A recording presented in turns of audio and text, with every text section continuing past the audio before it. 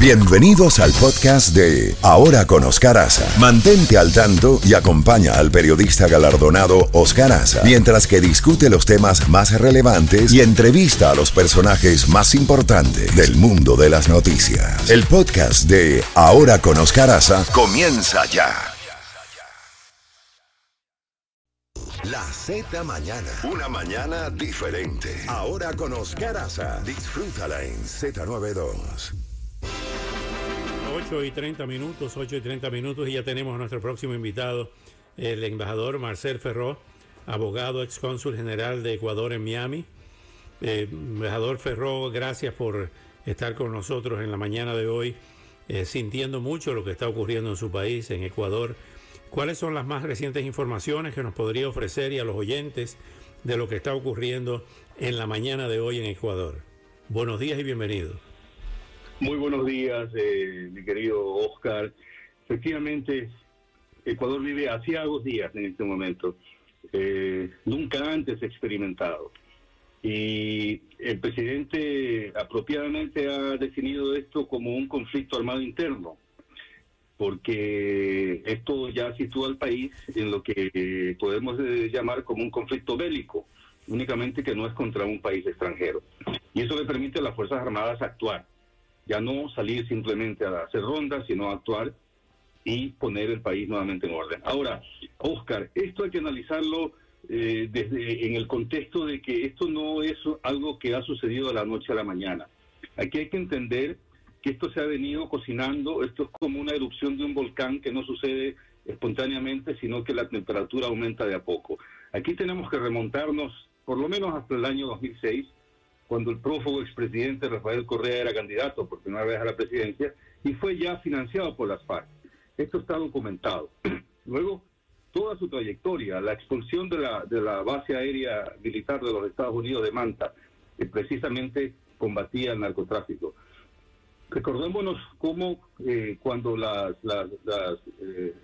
grupos guerrilleros de Colombia se refugiaron en Ecuador y fueron bombardeados por el presidente Uribe, y la reacción irascible de Rafael Correa entonces. Y luego su pacto que hizo con lo que él llamó pandilleros y que ahora son los jefes de estos grupos delincuenciales en el Ecuador, vinculados además con los carteles internacionales de la droga. Es decir, que esto es bien grave, porque aquí no solamente que hay conexiones criminales, sino que hay también muchísimo dinero en juego. Entonces, esto es lo que está viviendo el Ecuador. Aparte, que hay que entender también que no se trata solamente de mafias ni de grupos criminales. No, aquí hay habilitadores. Aquí hay habilitadores y socios de estos grupos criminales que son políticos, que son prófugos de la justicia, exmandatarios, y que además son también grandes operadores de la justicia en el Ecuador. Esos son los habilitadores y los socios de estas mafias. Por eso es que la guerra no es fácil. No va a ser fácil para Ecuador salir de esta. Pero, en mi opinión, es acertada la decisión del presidente, tenemos que apoyarlo, porque esta sí es la oportunidad de llegar hasta donde tenemos que llegar para exterminar a estas mafias. Caso contrario, el país no tiene salida. ¿Usted cree que el expresidente Correa tuvo que ver directamente con estos asaltos terroristas de los carteles? Oscar, él está definitivamente conectado a todo lo que sucede en el Ecuador.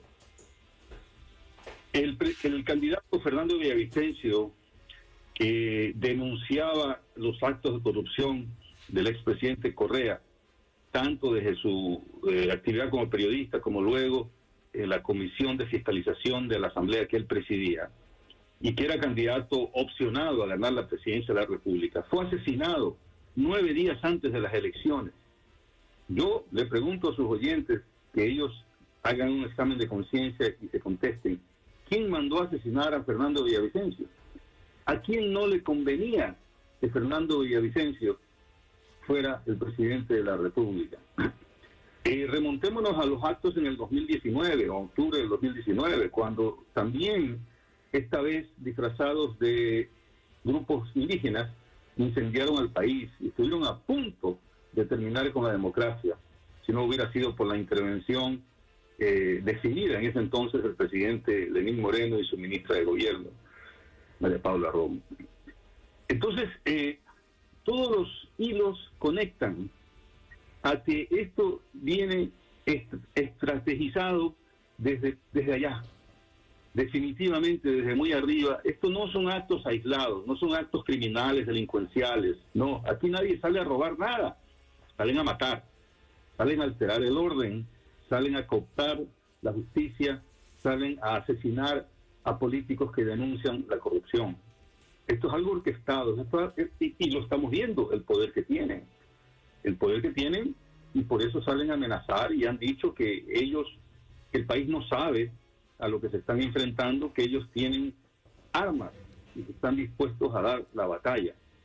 Es de terror lo que está pasando en Ecuador, y yo aquí apelo, ya que estamos en un país libre, a la ayuda internacional al Ecuador en este momento, porque está librando una batalla desigual.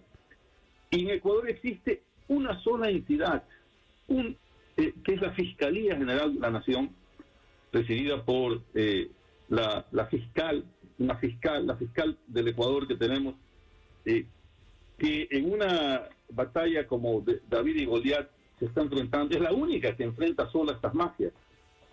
Y por eso la quieren destituir. ¿Y quién la quiere destituir? El expresidente prófugo. Entonces todo está claro, Oscar. No hay para qué escarbar más. ¿Cómo interpreta el cierre en la militarización del lado colombiano de la frontera y las declaraciones del presidente Petro de respaldo al presidente Noboa?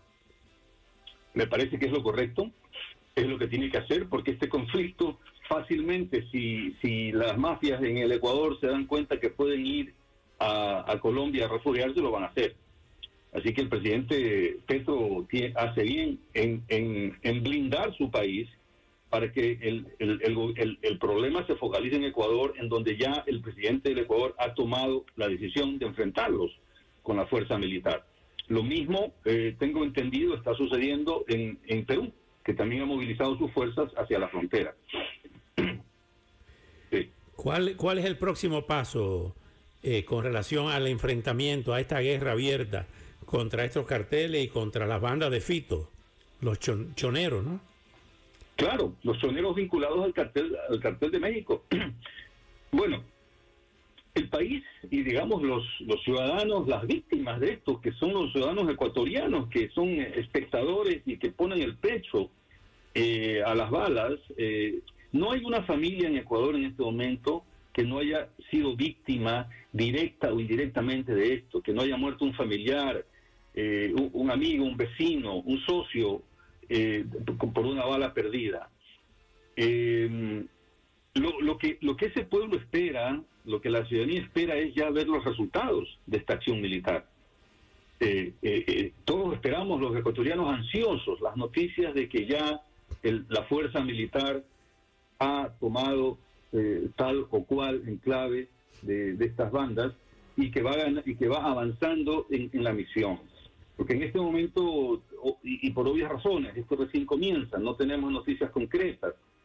Y más bien lo que seguimos recibiendo y escuchando son las amenazas de ellos, de los líderes de estas mafias, que dicen que están dispuestos a librar la batalla. Aquí el presidente Noboa, Oscar, tiene la gran oportunidad de ir hasta el fondo, de ir hasta donde tiene que ir para liberar al Ecuador definitivamente, no solamente de aquellos que están implantando el terror en las calles, sino de ir también hacia los habilitadores, hacia los autores intelectuales, hacia los políticos que están atrás, tras bastidores, planificando esto y beneficiándose de todo esto. Contra ellos, hasta allá tiene que llegar esta guerra. Doctor Feraud, muchísimas gracias por tan detallada exposición, y vamos a mantener esta vigilia informativa también, como lo hemos hecho con el caso israelí, con el caso ecuatoriano, por la importancia de ese país y por lo que significan los ecuatorianos para todos nosotros en esta comunidad. Un gran abrazo y hasta una próxima oportunidad. Muchísimas gracias, Oscar. Encantado. Hasta luego. Bueno, ya lo escucharon detalladamente lo que nos ha dicho el embajador Marcel Feraud de Rafael Correa y el llamado socialismo del siglo XXI detrás de esta azonada contra los poderes establecidos en el Ecuador. Son las